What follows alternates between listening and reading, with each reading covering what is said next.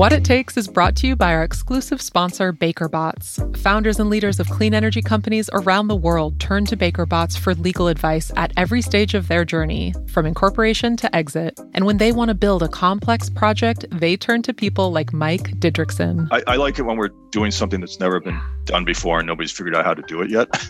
We've been fortunate to be involved in a number of transactions where people have come to us and say, hey, we kind of want to do something like this. Can you help us think through that? It's not cookie cutter work. Later in the episode, we'll hear about Mike's philosophy behind supporting some of climate tech's hardest projects.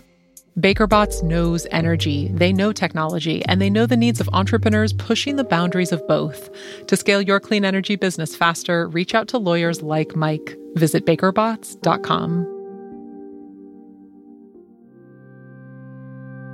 I'm Emily Kirsch, founder and CEO of Powerhouse and managing partner of Powerhouse Ventures. This is What It Takes, a show about the entrepreneurs making our climate-positive future a reality.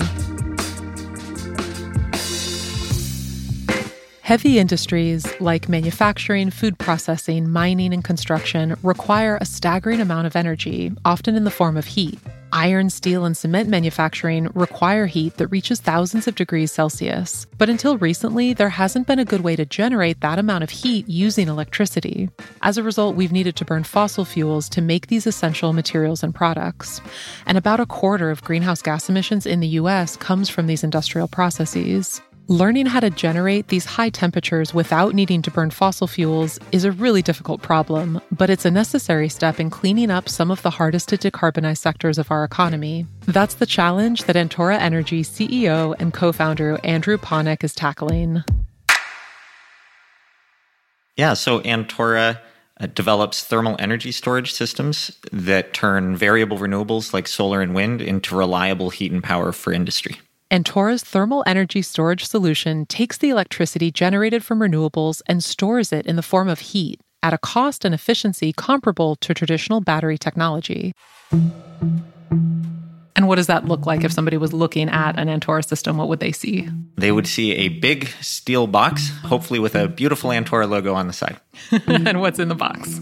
What's in the box is carbon. So our thermal energy storage system is built around solid carbon blocks, graphite, so same sort of thing you have in your pencil lead.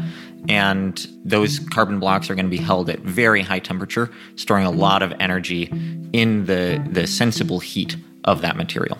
Antora runs electricity from wind and solar through carbon blocks that heat up, reaching up to 2,000 degrees Celsius. That high temperature makes it the perfect heat source for industrial processes with far lower emissions. And if we're going to take all of that heat and electricity and make it with renewable sources rather than fossil fuels, we need a way to get rid of the variability of wind and solar so that they can provide the reliable energy that an industrial site needs. And there's a bonus. Super hot carbon at that temperature gives off both heat and light. That radiating light can be captured by Antora's modified photovoltaic cells and converted back into electricity. Industrial heat and power has proven exceptionally difficult to decarbonize. But as Andrew knows, the need to get these emissions under control only gets more urgent as time goes on. It would be one thing to try and build this company over a couple of decades and do slow growth, but that's just not what's needed to solve the problem we're trying to solve. I sat down with Andrew to talk about what it takes to roll out an entirely new kind of thermal energy storage technology. We talked about the lessons that Andrew learned from his first climate tech startup, which was acquired by SunPower, and discussed the role Antora's technology will play in cleaning up heavy industry. We started with Andrew's childhood in Salem, Oregon. Going way back to how the story all started, it started in Salem, Oregon, where you grew up with your mom and your dad and your older brother. Your dad, I know, was a physician and your mom was a biologist before becoming a full-time parent. What was your childhood like? I had an absolutely wonderful childhood. I'm so grateful to my parents for creating a really safe, loving environment for me and my brother. You know, I had, I would say, a pretty normal childhood, other than just having, as much support as a kid could possibly want. And I really think that, my own story comes from the support that I was given when I was young, not from a particular challenge that I faced when I was young. It really was from all of those positive experiences that I had. And what were you like as a kid? What were you into? How did you spend your time? Yeah, I was all over the place as a kid. I am very curious, and so I loved lots of different things. So I really enjoyed playing the cello. So I did a lot of music when I was younger. I did a lot of gardening, still something that I really love to do. I always loved math and science. I didn't really have a concept for what engineering was at the time, but I would say now I loved thinking about engineering type problems. Yeah, it was really a mix, a very healthy mix for me of a lot of different areas that I was able to dive into with a lot of wonderful people. And did you have a sense of what you wanted to do after high school when you were in middle school or high school? I didn't have a sense of what exactly my role would be. Was I going to be a scientist? Was I going to be an engineer again, which I didn't really have a concept of what that was? Was I going to be doing, something else? But I did know I wanted to work on energy and climate. That was a problem that I'd already been really drawn to starting in middle school. And I just felt so strongly at the time, and still do, that climate change is the problem for our generation. And I knew I wanted to be a part of that solution.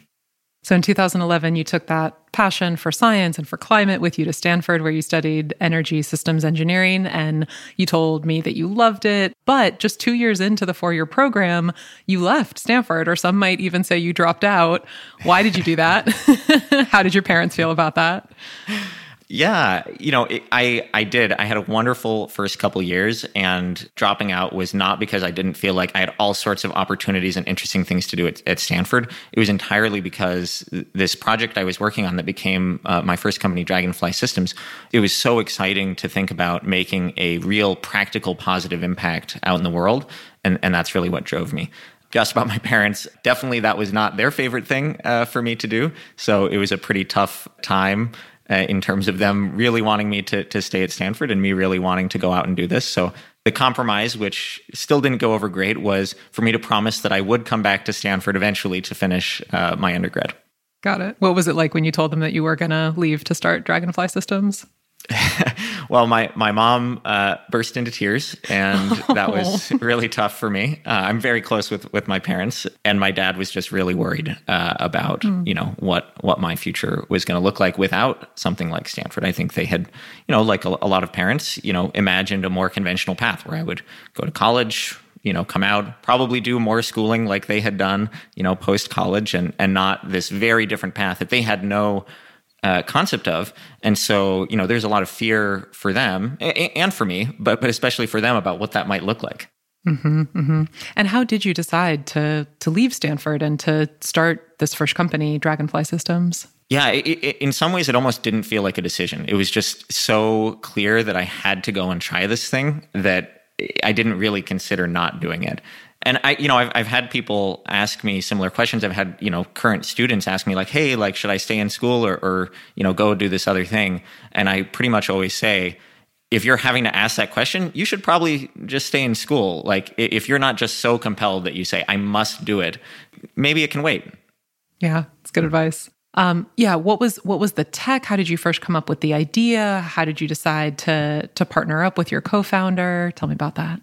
The project really started in a introductory seminar class, so that myself and a bunch of other freshmen were taking, taught by Bill Daly, who was a professor at Stanford at the time and is currently chief scientist at NVIDIA. And he was an amazing professor, and we had a great time in the class. But it was a final project for that class that ended up becoming the technology for Dragonfly Systems, or at least what we thought the technology for Dragonfly Systems was going to be. And beyond that class, really, and this was one of the moments in my life where somebody did something so generous that just transformed my journey, which was that Bill Daly took the time to really mentor one-on-one or one-on-a-few myself and these other students, and basically just taught us engineering. Like, I really feel like myself as an engineer comes back to those. We'd have breakfast together, and then he would just like go through the work with us. And the most important thing that I really think I learned from him was about how to simplify problems to their essence and ignore all of the noise. And it was a very frustrating experience sometimes because we'd come and we'd be like, well, we don't understand this, we don't understand that. And he would just have this amazing way of just like cutting through all of it and just saying, none of that matters, none of that matters. We're like, but we don't understand. It's like, but it doesn't matter, no. So just really driving right to the heart of the issue every time. And that's something that I'd like to think I really took away from those conversations.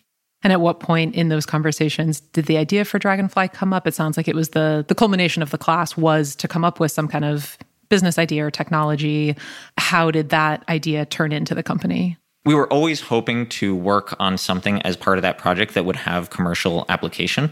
It was really only, 9 months later or something like that we decided, wow, we've actually made enough progress on this, and the idea now seems good enough, and it had gone through various iterations during that time, but the idea seems good enough that maybe we could actually go and commercialize this and not just have it be a fun side project.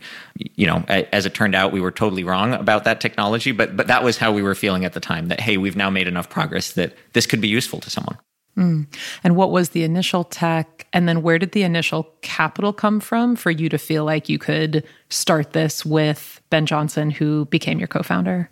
Yeah. So the initial tech was to make a maximum power point tracker for individual solar panels. So if you string a bunch of solar panels together, their performance is to some extent limited by whatever is the worst of the panels in that string. So if one panel is shaded or has some manufacturing defect or some bird poop on it or something like that, it can drag down more than just itself, but some of the other modules as well. And so, this was the problem that we were going after, and the device that we would put on every module would sort of break that chain. So if one panel was underperforming, that would be the only one that underperformed, and our device would allow all the rest of them to sort of work at their potential. So this was something that was actually a lot of people were working on at the time. It was a popular problem. There were microinverters, there were other DC to DC optimizers in the market, and so we were creating, what we thought was a better version of those.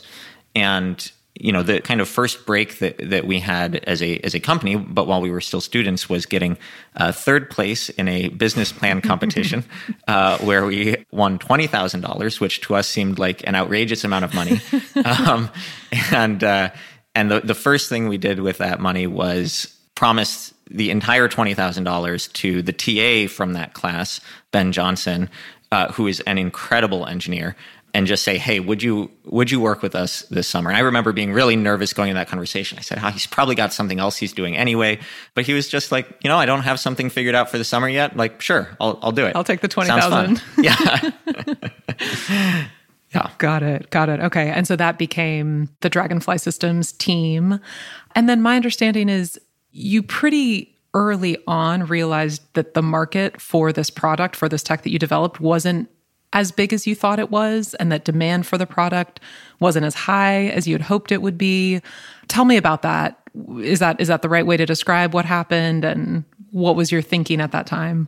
Absolutely the right way to describe it. We got some traction, but I think a lot of that traction was people not wanting to crush the dreams of a bunch of 19-year-olds.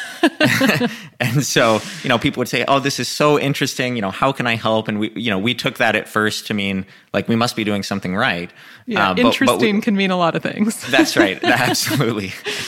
So, but we pretty quickly learned, once it came time to can we do a pilot? Can we do some sort of development? Like, will you buy this? Right. There was always some reason why probably that wasn't actually going to happen. And so, after a few months of this, we started to understand that something had to change, that our initial hypothesis wasn't panning out.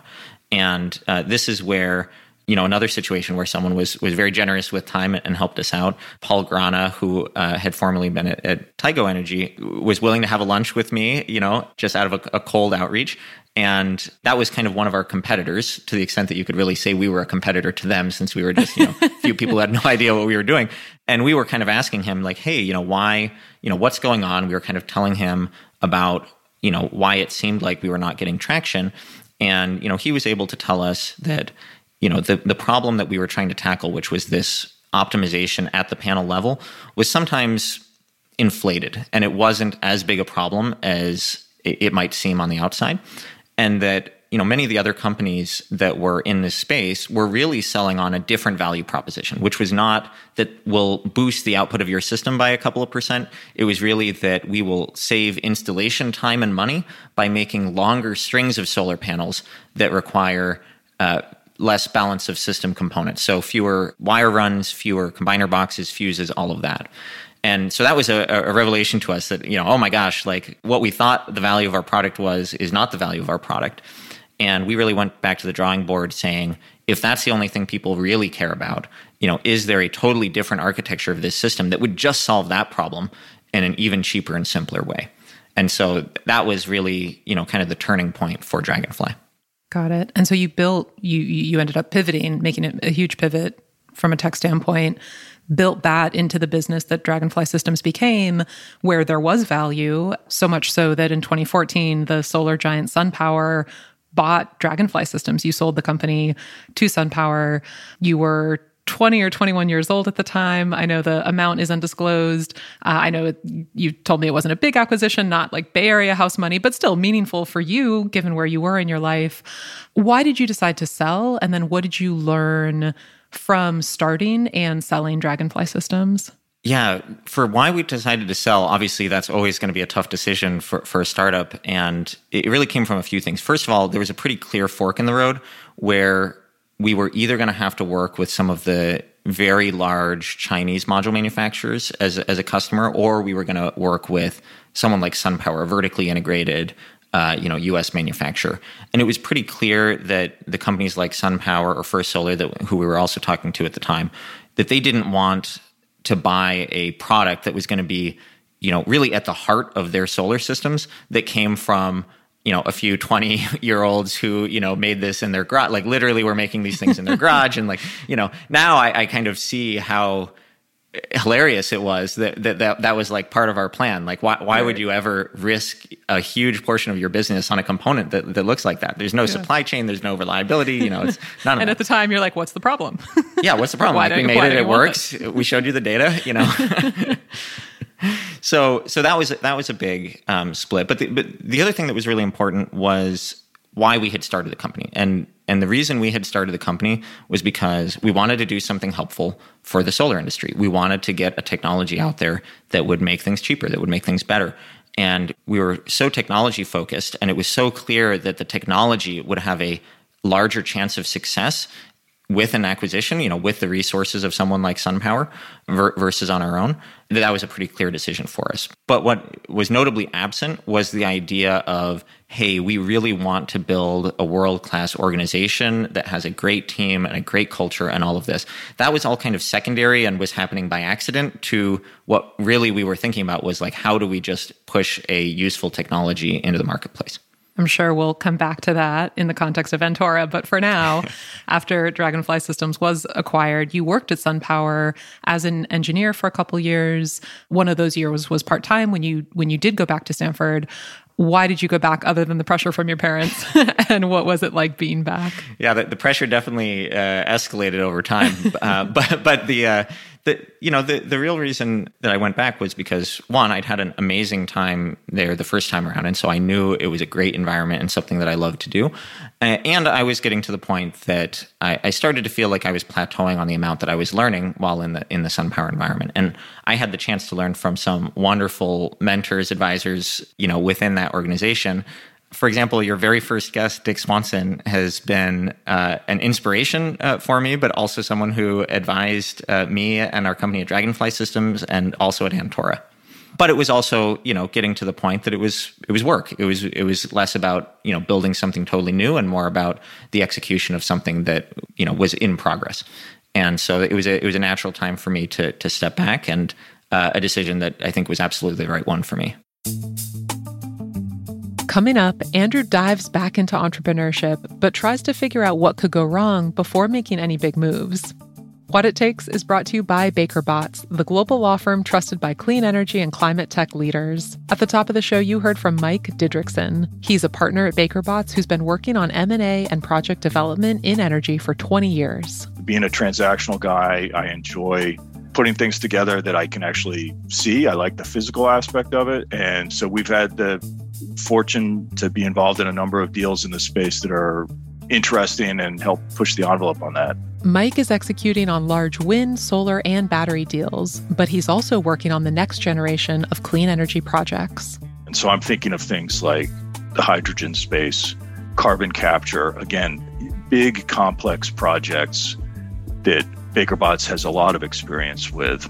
These deals require deep legal expertise, but they also require a passion for knowing every part of a project inside and out. I mean, I've done things like I've read the maintenance manual on wind turbines just because I want to understand how they work. And it's relevant to what I do, but it's not directly relevant to just the legal work. I could do the legal contract without understanding that, but I find that stuff interesting. But it also allows you to connect with the people that you're working with. And I spent a lot of time working with non-lawyers, a lot of engineers and commercial folks, and it establishes a connection that is important to me, and I think that they appreciate.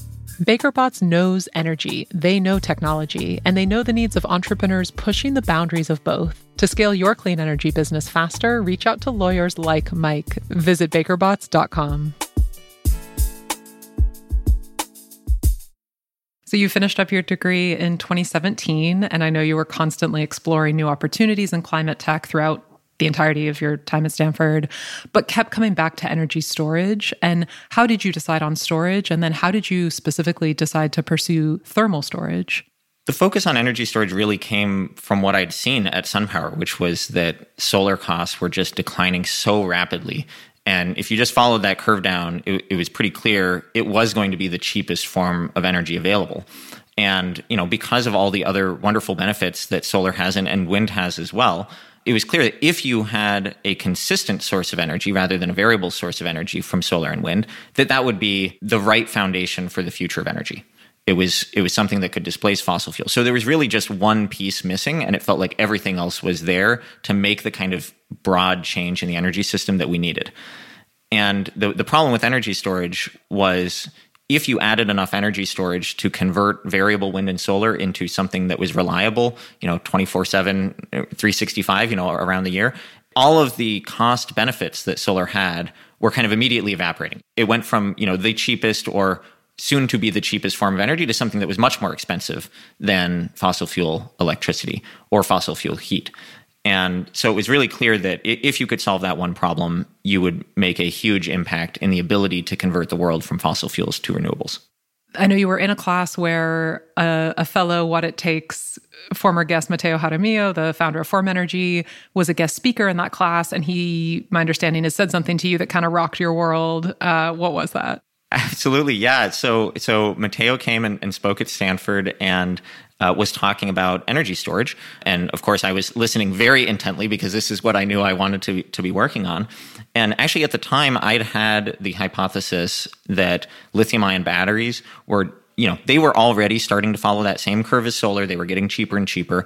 And so it was a pretty easy thing to do to just say, hey, they're just going to keep riding down that curve and solve all of our energy storage problems. And so the way to, make an impact in energy storage was really about how to apply lithium ion to different problems, how to find the business models and the structures and all of that to do that. And it wasn't about needing a new technology. And, what I learned from Matteo in that conversation, I spoke to him after his presentation, was that he did not believe that. And this, as you said, rocked my world because he had just stepped down from the head of Tesla Energy, which was, one of the biggest players in lithium-ion batteries. And so I fully expected him to say, yep, just like you've been thinking, we're going to take over the world with lithium-ion batteries. And so the fact that someone with that amount of credibility was up there saying, like, it's not going to happen, there's something else that's needed, really kind of sent me back to reevaluate those assumptions. It was actually pretty quick after that I saw that was exactly right, that especially for longer durations, the cost of lithium ion was nowhere close, multiple orders of magnitude too high. And even with kind of the most optimistic assumptions, which I definitely believed in and still believe in for lithium ion battery costs dropping, that it still wasn't going to make it for all of the different types of energy storage that we need. And so that's when myself and Justin, my co-founder, who I'd been starting to work with at that time, really started to explore all the different other types of energy storage to find, if there does need to be a new technology solution to this problem, what is it going to be? What is the right technology to pursue? And what did you and Justin do? Like, your world gets rocked by Matteo and his comments. You realize that there's a bigger world beyond lithium-ion batteries. What do you do with that? We started doing techno-economics. It's something that both of us absolutely love. And it can start simple. These are not some super fancy techno-economic models. It's just, making spreadsheets and going through all of the information we could find. It's really helpful to be at a place like Stanford, where you can often find experts that you wouldn't have access to otherwise, to go through, hey, what's the latest in electrolyzers? What's the latest in compressed air? What's the latest in all of these other different areas? So we built models for each of the technologies that we saw as having the potential to get to those costs, which are insanely cheap, that you need to fully solve the energy storage problem to turn renewables into a suitable replacement for fossil fuels across the board. And through that process, we found that there were many of them that we said, hey, like, that has a chance. There were some of them that we said that has no chance.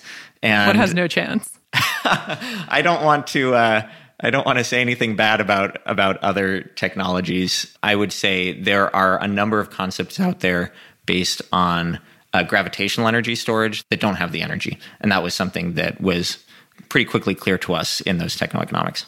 What does have a chance? Fortunately, a lot of things have a chance. So definitely there are different types of electrochemical cells based on different metals, zinc batteries, iron-based batteries. There are a number of approaches involving hydrogen that a lot of people are talking about, that some of the folks even that, I came across in my days at Dragonfly, like Rafi Garbadian from First Solar is working on now with electric hydrogen. So there are a number of different ways you could go about it. And so we wanted to find, whatever one was most attractive from the fundamentals, from the way we could see it, and that also had the least amount of work going into it, because we wanted to make sure that whatever we did was additive. And, if we thought like, hey, there's already going to be 10 teams working on this promising path, that's going to get played out whether we join that fight or not. Whereas there were definitely some, including the one that we eventually ended up with, that we thought, either there aren't enough people working on it, or the people that are working on it in a way that we think is not the right way to do it, and that we have something to add to that field. And so the one that kept coming up on top was thermal energy storage. It was a clear winner in terms of cost, of materials, energy density, efficiency. Is that all correct? Absolutely. So thermal has incredible potential. As soon as you start diving into a simple techno-economic model of thermal energy storage, you see that it has the potential to be incredibly cheap. It has the potential to have very high energy density, better than lithium-ion batteries. And so there was a lot going for it. The question that you have to ask then is like, why isn't that what people are doing? And what we really saw were a few problems. One was that people were really focused on low temperature thermal energy storage, stuff like, what to us is low temperature. Any of the temperatures I'm about to mention are very hot, do not touch. And, when we talk about high temperature, we're talking about when things are glowing. But anyway, the lower temperature energy storage really was built out as part of the concentrating solar power industry. So CSP did a lot of work on thermal energy storage. And in that case, you were pretty inherently limited to low temperatures because you have a trade-off when you're concentrating sunlight. It becomes really expensive to concentrate sunlight to the many thousands of times that would be needed to get really high temperatures, like 1500 C or above. And so almost all thermal energy storage that has been done in the past was at sort of the 500 C or lower temperature range. And so right off the bat, that looked to us like an opportunity because the amount of energy you store in a material is proportional to how much of a temperature swing you take that material through when you charge it and discharge it. And so if you're not able to go above 500 C, that means you only have a few hundred degrees C of temperature swing to work with. So you're inherently limiting the amount of energy you store in your system. Whereas, we looked at some materials, including the one we eventually settled on, which is graphite, and saw, hey, these things can go up to 2000 C. You can suddenly look at energy densities that are 4 or 5, or even 10 times higher than conventional thermal energy storage. And, just like I think what's happened in solar and batteries, you pretty quickly see that energy density is important because the balance of plant costs for all of these systems are bigger than you expect when you're starting out. And so it's really important to say, hey, if we built this same system and we double the energy density, then you're effectively reducing the cost of that system in half. And so we saw that as a huge potential in higher temperature materials like graphite. The other two things that I'll mention really quickly that were our hypotheses for why we could add something to this field. One was there was a huge focus on liquids and convective heat transfer. And so, pumping something like salt or molten metals or gases or things like this within the system. And it's a really easy way to think about moving heat, but it's also one that comes with a whole slew of, complexity and operations and maintenance costs that are really easy to underestimate. So the pipes, pumps, valves, corrosion, leaks, all of these things, you take a system that should be really simple. You just get something hot and you turn it into a very complex mechanical engineering challenge, something that looks more like a power plant than like a battery. And so we wanted to make sure that what we were doing looked more like a battery than a power plant. And the final thing was the power plant aspect. If you want to convert this energy that you've stored back into electricity, which you do a lot of the time, rather than just get it out in the form of heat, then you need some sort of heat engine to convert the heat into electricity. And this was another thing that had really limited CSP in the past and thermal storage in general was there aren't that many options, especially at the kind of, few megawatts or even tens of megawatts scale. You can use steam turbines. They're very maintenance intensive. They're very expensive. They're not very efficient, especially at those small scales. And so we knew we needed something better than that if we were going to make thermal energy storage a success. And the temperature is important because for the processes that Antora's tech will be used for, as it relates to cement and steel and ag, that temperature, the 1500 C and above, that's just required for those processes. Absolutely. There are definitely applications for lower temperature heat that are out there. There's a lot of low temperature heat needed in industry, but there's also a lot of high temperature heat needed in things like steel and cement. And so it was also a really important part of it that we could create a solution that would address things across industry rather than just in one sector of industry. Mm-hmm. And especially those sectors of the industry that are hardest to decarbonize. Absolutely. So you've teamed up with Justin, you've decided on the tech, and then you, interestingly, but maybe not surprisingly based on your experience with Dragonfly, you went on this month-long blitz to actually disprove your own business concept. I don't know how many founders do that. I think everyone should, in part because one of the lessons you said you learned at Dragonfly is that you didn't do your own market research to determine, how big is the market and are we getting our information from our competitors that are selling into that market who want it to be big, or is that just independent third-party research? So what did you find in that month-long blitz, and how big is the market? What you just said is so important, and a really big lesson for me coming out of Dragonfly was you have to do your own research. You have to do your own work on the techno-economics. You have to talk to customers, and you can't rely on any of the other proxies like who's getting money or who's getting press or anything like that to figure out where the market is. And so, that was something that we really focused on at the beginning of Antora. And we wanted to make sure that it's very easy to believe your own arguments. It's easy to drink your own Kool-Aid when you have an idea that's really exciting and it's new and you feel like it's good. And so kind of taking that step back, having a really sober look at are we convincing ourselves of something that we want to be true, or are we really throwing everything we can to disprove it and finding that it persists nonetheless? Mm. And that was really the focus of that month-long blitz. And, we did come out of that finding a huge number of problems with our original idea that we knew we had to solve, but also feeling, like it had weathered a barrage of attacks that could have disproved it. And each time it came out, maybe not unscathed, but with the core hypothesis still standing. So then you and Justin received a grant from Stanford's Tomcat Center, led by our friend Brian Bartholomew's, and you went through the Activate program, led by friend of the pod, Elon Gur, where you met your third co-founder, David Bierman, and you workshopped the concept that would eventually become Antora Energy. How did you, Justin, and then David decide to work together, especially when it sounds like David was working on something that was initially competitive? Yeah, this is one of my favorite moments in Antora's story. I think it really was something that helped set the culture for what Antora was going to become in the future. So actually, Brian Bartholomew's, who was instrumental in getting Antora off the ground, was the one who put us in touch, myself and Justin in touch with David. And there was absolutely a point where we could have thought of ourselves as competitors. So I sat down to coffee, although I don't drink coffee, so I guess it was hot chocolate for me. David reminds me of this from time to time. So I had hot chocolate and I think he had coffee, and talked about what we were doing. And you could imagine, like, the dance right at the beginning of that conversation, we're what do you we got? could be a What little do you cagey. got? Yeah, exactly. Trying to kind of size up what's going on. And in that conversation, you could sort of sense the change when we both just made the decision, like, we have more to gain from just sharing what we know than trying to be cagey and being worried about helping out a potential competitor. And so, the walls came down. We started talking really openly about all of that. We had a great time. And, we definitely didn't decide at that time that we were going to work together, but we started collaborating more openly. We started having a lot of conversations. And it was during those later conversations that it became clear that we have a lot more to gain from working together than we have to lose.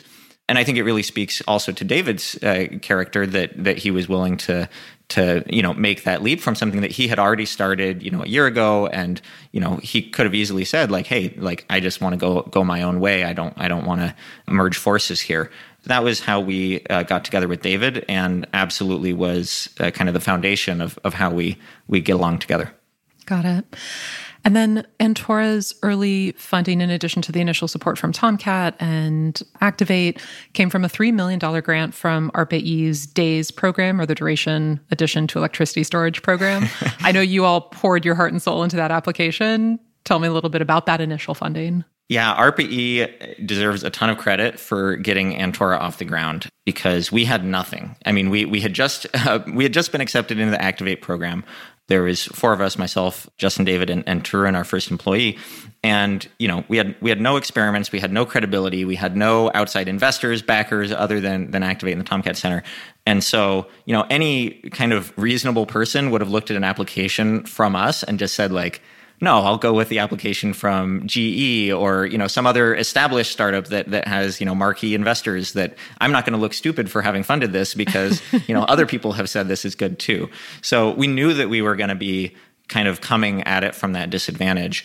And so we just went all out on that application. We spent weeks poring over every detail, making sure our argument was just really solid for what we were going to do, why it was possible, and why ARPA-E was the right person to fund it.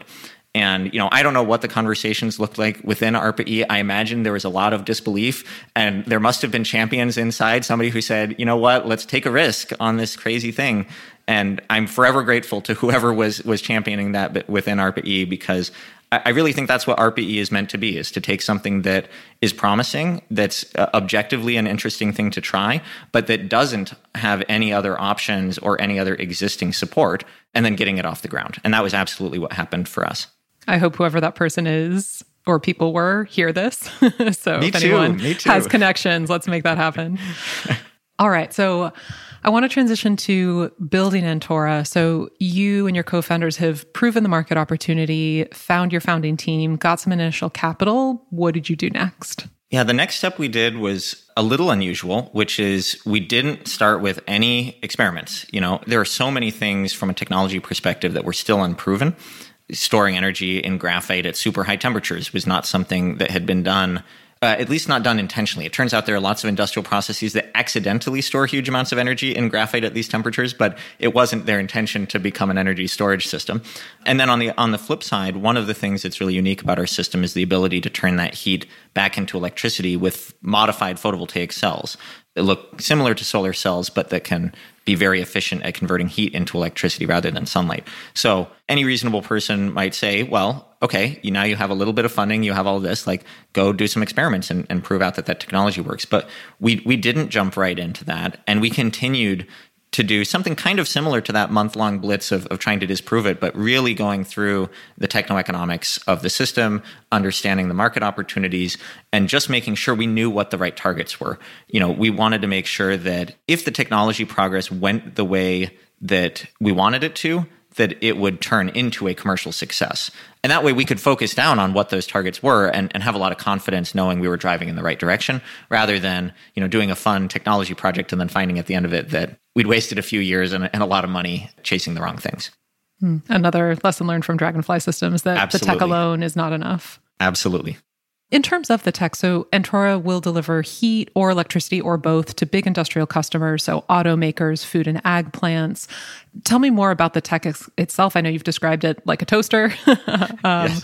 But yeah, go into a little bit more detail there. Yeah. It is a giant carbon toaster. So the way we charge the system is we take electricity from wind and solar, either locally or from the grid, and we run it through carbon. And the carbon just acts as a resistor. And so when you run electricity through it, it gets really, really hot, just like the coils in your toaster, hot to the point that they're glowing. That's storing energy because you're heating up all of the atoms within those carbon blocks to very high temperatures.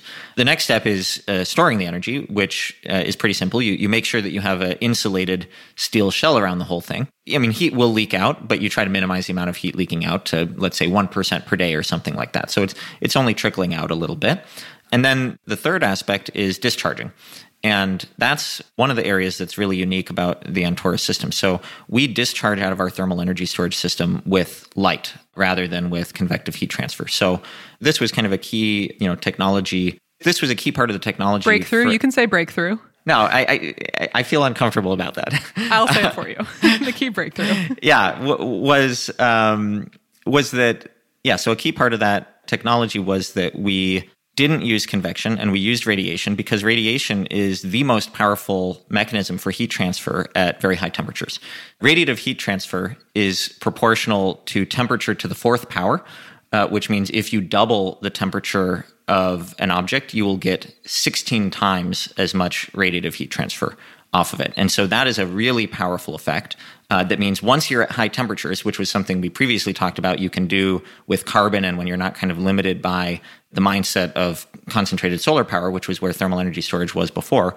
So once you get to those temperatures, you have this new powerful mechanism of heat transfer, and it allows you to eliminate a huge amount of the complexity in conventional thermal energy storage systems. And so the way you can think about this is essentially that you carve a channel or a slot in your big storage block, and that acts as a sort of light pipe. So it's just empty space, but it allows light coming off of this glowing hot carbon to be channeled toward the edge of the system. And once it's at the edge of the system, then you have some options for what to do with it.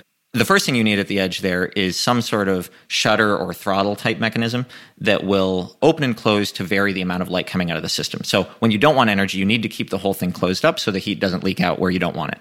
But when you do want the energy out, you sort of open this door to a blast of blinding white light coming out of this hot carbon furnace.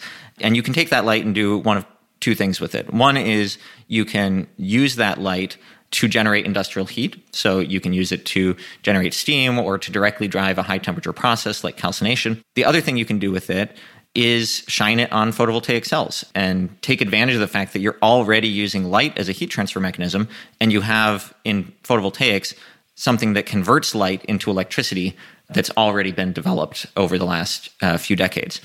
And known as thermophotovoltaics. That's right, thermophotovoltaics. So rather than solar photovoltaics, thermophotovoltaics, TPV. And the TPV is a really unique part of the system because it allows you to sidestep the need to essentially build a thermal power plant next to your thermal energy storage. You don't need to go and build a entire steam turbine generator system with all the complexity and maintenance that involves. And instead, you have a very modular, a solid state device that can convert in one direct step that light into electricity. And this is something that Antora has developed a new photovoltaic cell architecture that allows us to make that conversion process happen with very high efficiency.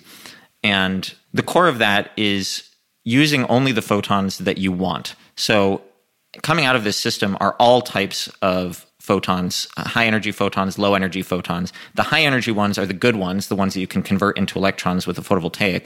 All the low energy ones are not so useful, and that would usually be a loss mechanism in the system. So with our photovoltaic cells, we have a very good reflector that selectively reflects back all of those low energy photons And so basically recycles the energy that would have otherwise been lost. And so that allows you to use a photovoltaic cell. You're probably familiar that, usually a photovoltaic cell might be 20% efficiency, and instead get 40% or more efficiency, which we've already demonstrated. And in the future, we think over 50% efficiency. And so this is a heat engine that is more efficient than a steam turbine, cheaper than a steam turbine, has very little operations and maintenance costs, unlike other heat engines, and can be scaled from, watts or kilowatts all the way up to megawatts or gigawatts with the same technology, just scaling by number rather than by making a totally different system. So this is sort of the value of TPV, and it may sound familiar because that's the exact same thing that has allowed PV to take off as a power generation technology. All of those same, modularity and maintenance aspects are what has made PV into, the cheapest form of energy in most places around the globe. Well said. And in terms of what Antora is selling to your customers, is it's the heat and or the electricity, and is the business model that you're actually selling the commodity, on a per megawatt hour basis, or? Yeah, we've definitely been following what the customer has said they want. In this case, we didn't come with a pre-existing notion of what the business model had to be. But one thing that we've really seen for a lot of these industrial customers is that they're looking for something that is pretty simple from their end. So they're looking for, how can you do a heat purchase agreement or a power purchase agreement for the facility rather than getting involved in, building technology, buying it, maintaining it, all of that. And, a way to think about it is, a lot of these companies are used to signing a natural gas contract with a natural gas company to provide the fuel that they use to turn into heat at their site. And so they're really used to the idea that, they go to one place, they get that fuel, it comes every hour of the year, and then they're done. And that's what we want to provide, the same sort of service that people are saying, hey, I need a lot of energy for my big chemical plant or auto plant, and I just want to sign a contract and have that be done, and in a zero carbon way for the next couple decades. Excellent. Got it. So in terms of the company today, you started Antora about 4 years ago in 2018. And earlier this year, you raised a $50 million Series A led by our friends at Breakthrough Energy Ventures and Lower Carbon Capital. When you reflect on fundraising, what have you learned so far? And what advice would you give to other founders who are raising or soon to be raising an A? The first thing I'd say is that fundraising is hard, and it takes a lot of luck. It takes being in the right place at the right time. And so certainly to anyone out there fundraising, you're going to hear a lot of no's, and that doesn't mean that you're doing something wrong necessarily. And even if you only ever hear no's and your company fails, it doesn't mean that you are necessarily a bad entrepreneur either, because it may have just been the wrong timing or some other aspect of luck that did it. We were really fortunate to not just raise money, but to raise money from some of the best investors in the world, and those that we really set out to raise from because we were so excited about what those investors could bring to the company. One thing that I certainly learned during that fundraising process was the importance of knowing what you want. And this is something that I also learned from Tim Latimer, who was another Activate fellow and someone who's given me a lot of advice over the years. And he really advised me to focus on investors that already believe in the type of thing that you're trying to do. And so don't waste your time taking investors that are not on board with the market, not on board with what the general vision of the company is, and try to convince them. That's going to be too hard. You need to find people that are already aligned with the vision, and that you just need to convince that you're the right people to do it. And that was really, really important for us, and not just saved us a lot of time, but I think, may have been the difference between succeeding or failing in a fundraising process like that. Because any fundraising process, you have to be focusing your time and effort on the highest probability of success, and those are the people that are already aligned with you. Great advice from Tim of Fervo Energy, who we've also had on the show and have also been really privileged to follow his career and journey. So in terms of Antora's first pilot sites, you are breaking ground on those this month, which is really exciting. Can you say anything about where those first few pilots will be, or what types of customers they're serving? And if not, when will we get those details? Yeah, absolutely. Happy to talk about the pilot that we're building. Our first pilot site is near Fresno, California, with a really close partner and future customer of ours, Wellhead Electric. Wellhead is an independent power producer in California that is known for doing a lot of new and innovative things in energy. So we're breaking ground, as you mentioned, on a 5 megawatt hour pilot system. And that's something that we're hoping to complete around the end of this year. And this is really the first time that we've made something at this scale. So, we do have laboratory prototypes that are, about 10 times smaller than this. And so this is a really important proof point for the company to see, what does it look like, not just going up in that scale, but actually doing it at a customer site rather than in our lab. So it's something I think, I'm really excited about. I know the whole team is really excited about, and we just can't wait to see it sort of, rise up out of the ground and start glowing inside. Love that.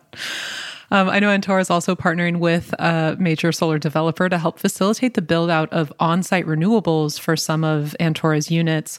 What will you be able to achieve as a result of this partnership? And are there any details on timing? Yeah, we'll be announcing pretty soon a partnership with a large solar developer that is really thinking in an innovative way about the future of solar, and not just how to put solar onto the grid, but how to put solar into other processes like industrial heat, which is what Antora would be doing in this partnership. So this is a really exciting kind of turning point for solar, I think, because right now solar has been very driven by interconnection, very driven by transmission constraints, and those things are getting harder and harder. And, those are some important headwinds for the industry. But, there's a whole world of other uses for solar energy that you can do when you have something like a thermal energy storage system that can smooth that out and convert it into, low temperature heat, high temperature heat for industry. So this is a partnership that I'm really excited about. I think, there are a number of folks out there doing incredible work thinking about, what the future of solar is. And all of that is important for us and important for anyone else doing energy storage, that the solar industry continue to improve, drive costs down, and get into more areas. Well said. How many people on the Antora team today? We are now 30 people. Nice. And that's doubled in the last 6 months, is that right? That's right. We went from about 15 to 30 since the A. Nice. What have you learned about hiring since you've started to build the team, but maybe especially in the last 6 months? Hiring is hard. And I think if you're doing it right, it should be the hardest thing that an organization is doing when it's growing. And so it's something we take really seriously. There's a million of sound bites that people can say about hiring. It's really important to hire fast. It's really important to hire right with good standards. It's really important to hire for diversity, equity, and inclusion. It's really important to hire, for the needs of the company right now. It's important to hire for the needs of the company a year or two from now. So, and all of those are true to various extents. I don't think that I can say anything useful about how to do all of them at the same time. I think the way that we've thought about it is, because you're trying to balance too many things at once, what are the things that you can fix later and what are the things you can't fix later? And so for us, we really believe that culture and diversity are two of the things that once you're going down a bad path, if you're wrecking the culture, if you have a homogenous, group of people, it's very hard to come back from that. And so it's not that the other ones are not important, but we sort of focus on those first among equals of all of these important things to be thinking about, because the other ones can be corrected over time. And we really believe that those ones cannot. Really, really well said, and great data to back up the sentiment that you have around once your initial team is in place, it gets harder and harder. Every round that you raise, it's easy for that homogeneity to continue unless there's really dedicated intent early. So happy to hear that you're thinking about it in that way. And that leads me to a follow-up question that we ask every guest on what it takes, which is, based on who you are, in this case, as a white man leading a company in an industry that is overly represented by white men, how do you think about that? How does that play out in Antora and the decisions you all make? Yeah, and if you don't mind me adding, a white man with a privileged socioeconomic background and with a wonderful supportive family and pretty much every resource that you could imagine as far as, a wonderful network here in Silicon Valley and, a great school, Stanford that has a great network there as well. There's a lot of advantages that I've been given, and that's something I'm really conscious of. And I think, a couple of things that I really think about related to that. The first is, continuing to think about that helps me stay grounded, because, it's really easy to, if things are going well, start thinking, well, it's going well because of me. And it's really important to know that, it's going well, sure, maybe because of you, but also because of all of these wonderful things that are pushing you in that right direction.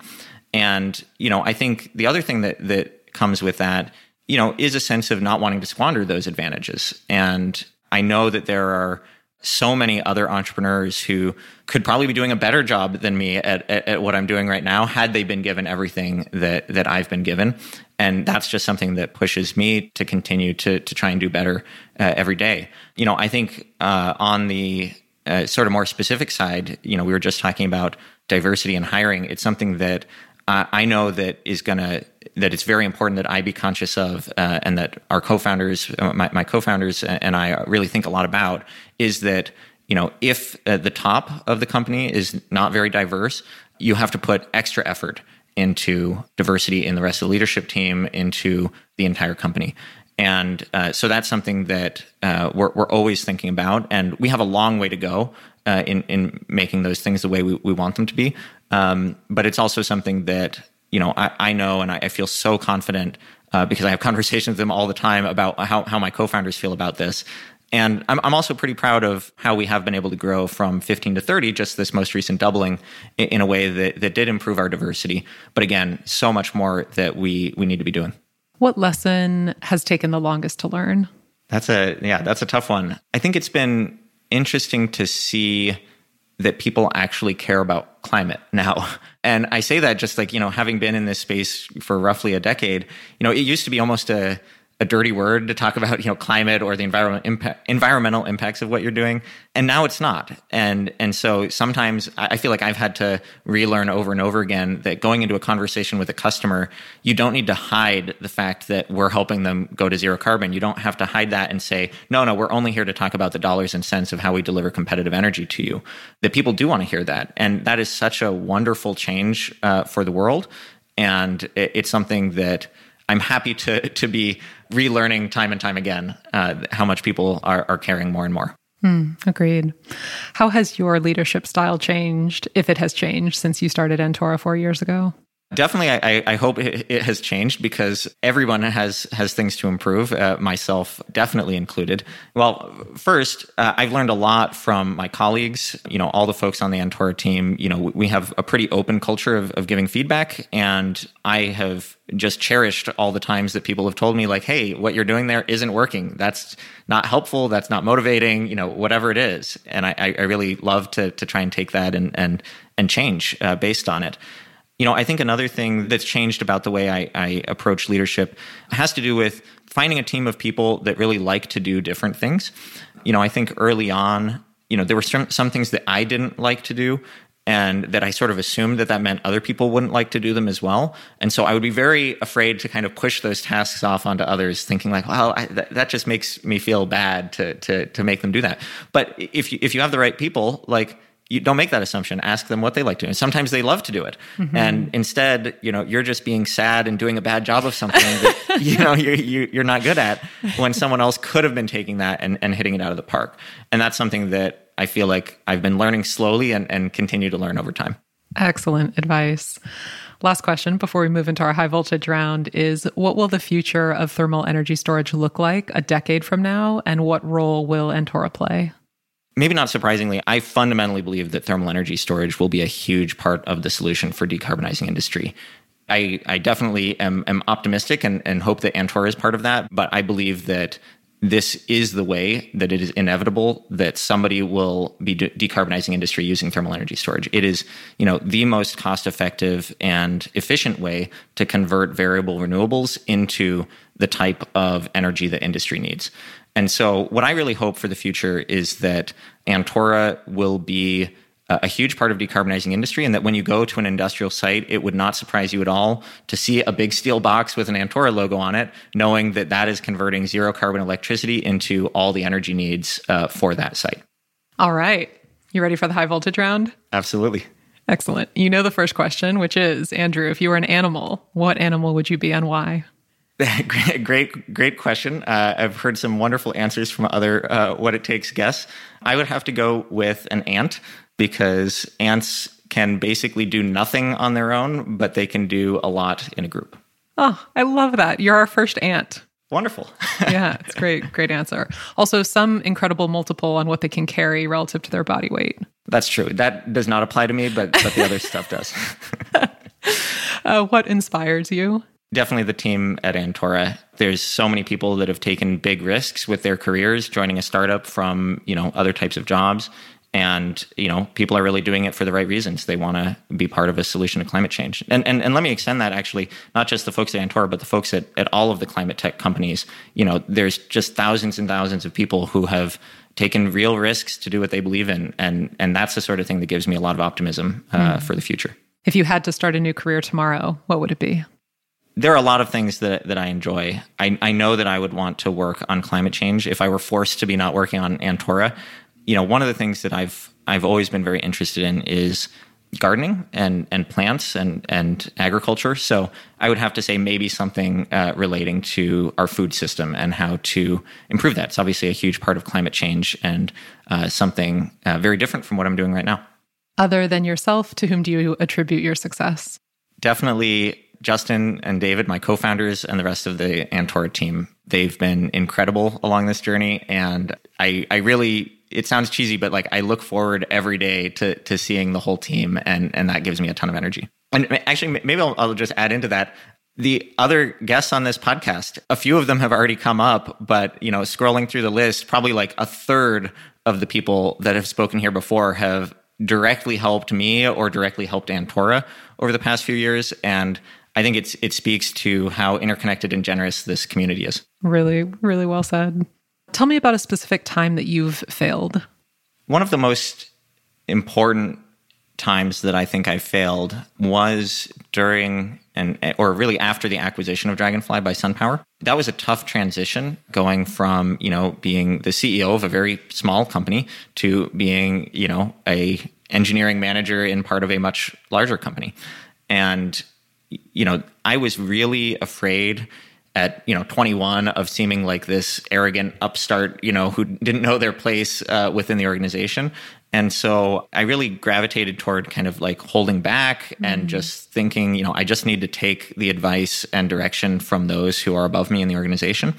And I never had that practice balancing, fighting for what I believe in and, taking seriously the advice of others. And actually, my manager at the time, Zach Judkins, someone who I also owe a lot of gratitude to, had to sit me down and sort of shake me out of it and say, look, just because this isn't Dragonfly anymore doesn't mean we don't want to hear what you have to say. We don't want you to lead the team, and fight for what you believe in. And that was really important for me to hear. It was a really important lesson.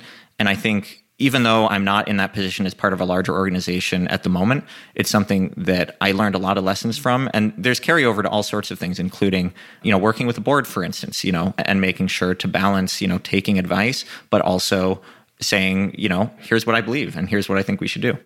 What is the best investment you've ever made? Probably working pretty hard in high school to get to Stanford. It was something I knew I really wanted to do, and that, took a lot of effort, and that I feel like just gave me, 4 years of wonderful experiences. What is something that you thought was true that you no longer believe? I used to believe that startups really needed to worry about competitors, needed to worry about other startups, needed to worry about big companies, taking their ideas, stuff like this. I think now I don't believe that. Yeah, I think that if you're focusing on your customers and what your customers need, if your customers love your product and they love your team, it doesn't matter who else is out there. You've created a good business relationship, and that's what you need to focus on. I think you've told me too, if somebody can really replicate your business after telling them about it for half an hour, then you're doing something wrong. Absolutely. Yeah, you were never going to win that fight if you can give away all your secrets in a conversation. So You might as well try, and you'll just learn earlier than you otherwise would that you weren't going to win. Yeah. When are you your best self? I'm my best self when getting to work with the team, especially on kind of looking farther into the future. What should Antora be? What are the types of technologies that need to be in the market to solve a real problem? And I absolutely love brainstorming, sitting at a whiteboard and just kind of going through concepts. Mm-hmm. What is your worst trait? I am extremely grumpy when I'm tired. And people have told me this, and I often feel like I'm not grumpy, but they have to tell me, no, you definitely are grumpy. I can relate. If you could change one thing about the world, what would it be? At a carbon price. If there was just one or maybe two people who were going to hear this podcast, who would you want it to be? My grandparents, who taught me a ton about the world, and I love them very much. Do I remember correctly, a physicist and a nurse? That's right. Yeah. When was the last time you were scared? I'm optimistic, but I'm also scared all the time that collectively we're not moving fast enough on climate change. More recently, perhaps I'm scared about the economic situation and how that's going to affect, the climate transition and, all of the things that need to happen there. Finish these sentences for me. Companies fail because they build something nobody wants. If you really knew me, you would know I absolutely love gardening.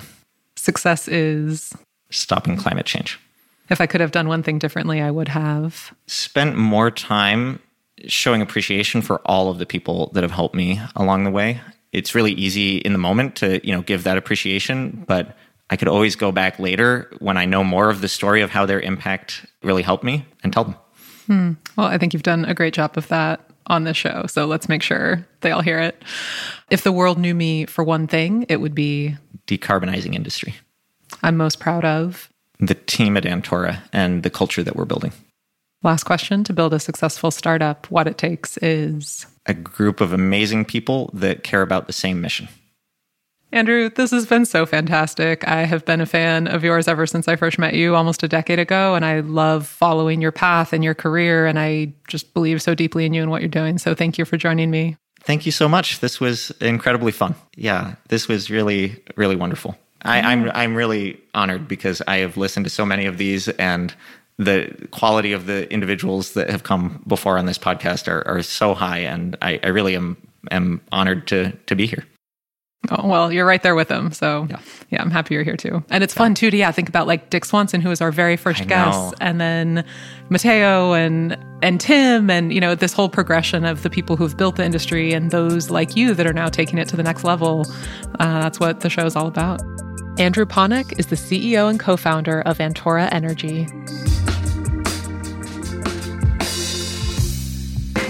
Join us for news stories each month of founders who are building our climate-positive future, their upbringings, their risks, their failures, and their breakthroughs that are transforming our world. I want to thank our exclusive What It Takes sponsor, BakerBots. To scale your clean energy business faster, reach out to their global team of lawyers. Visit bakerbots.com. What It Takes is produced by Powerhouse with support from Postscript Media. Powerhouse works with global corporations to help them find and engage with startups that have the tech that they need to succeed. Powerhouse Ventures backs entrepreneurs building the digital infrastructure for rapid decarbonization. You can learn more at powerhouse.fund, that's powerhouse.fund, and follow us on Twitter at JoinPowerhouse, and you can follow me at Emily Kirsch. If you enjoyed the show, I would love it if you gave us a rating or a review at Apple or Spotify. We read every review, and we really enjoy receiving them. Or send this episode to a friend or colleague who you think would enjoy it. For all of you podcast and party people listening, Powerhouse is hosting our annual summer party, New Dawn, on Thursday, September 15th in Oakland. Powerhouse is bringing together hundreds of entrepreneurs, corporate leaders, and investors for the best climate tech party of the year, and you are invited to join us. You can learn more at newdawn2022.splashthat.com or follow the link in the show notes. Our executive editor is Stephen Lacey. Dalvin Abuwaji, Ann Bailey, and Sam Woolforth helped produce this episode. Sean Marquand and Greg Villefranc are our engineers. I'm Emily Kirsch. This is What It Takes.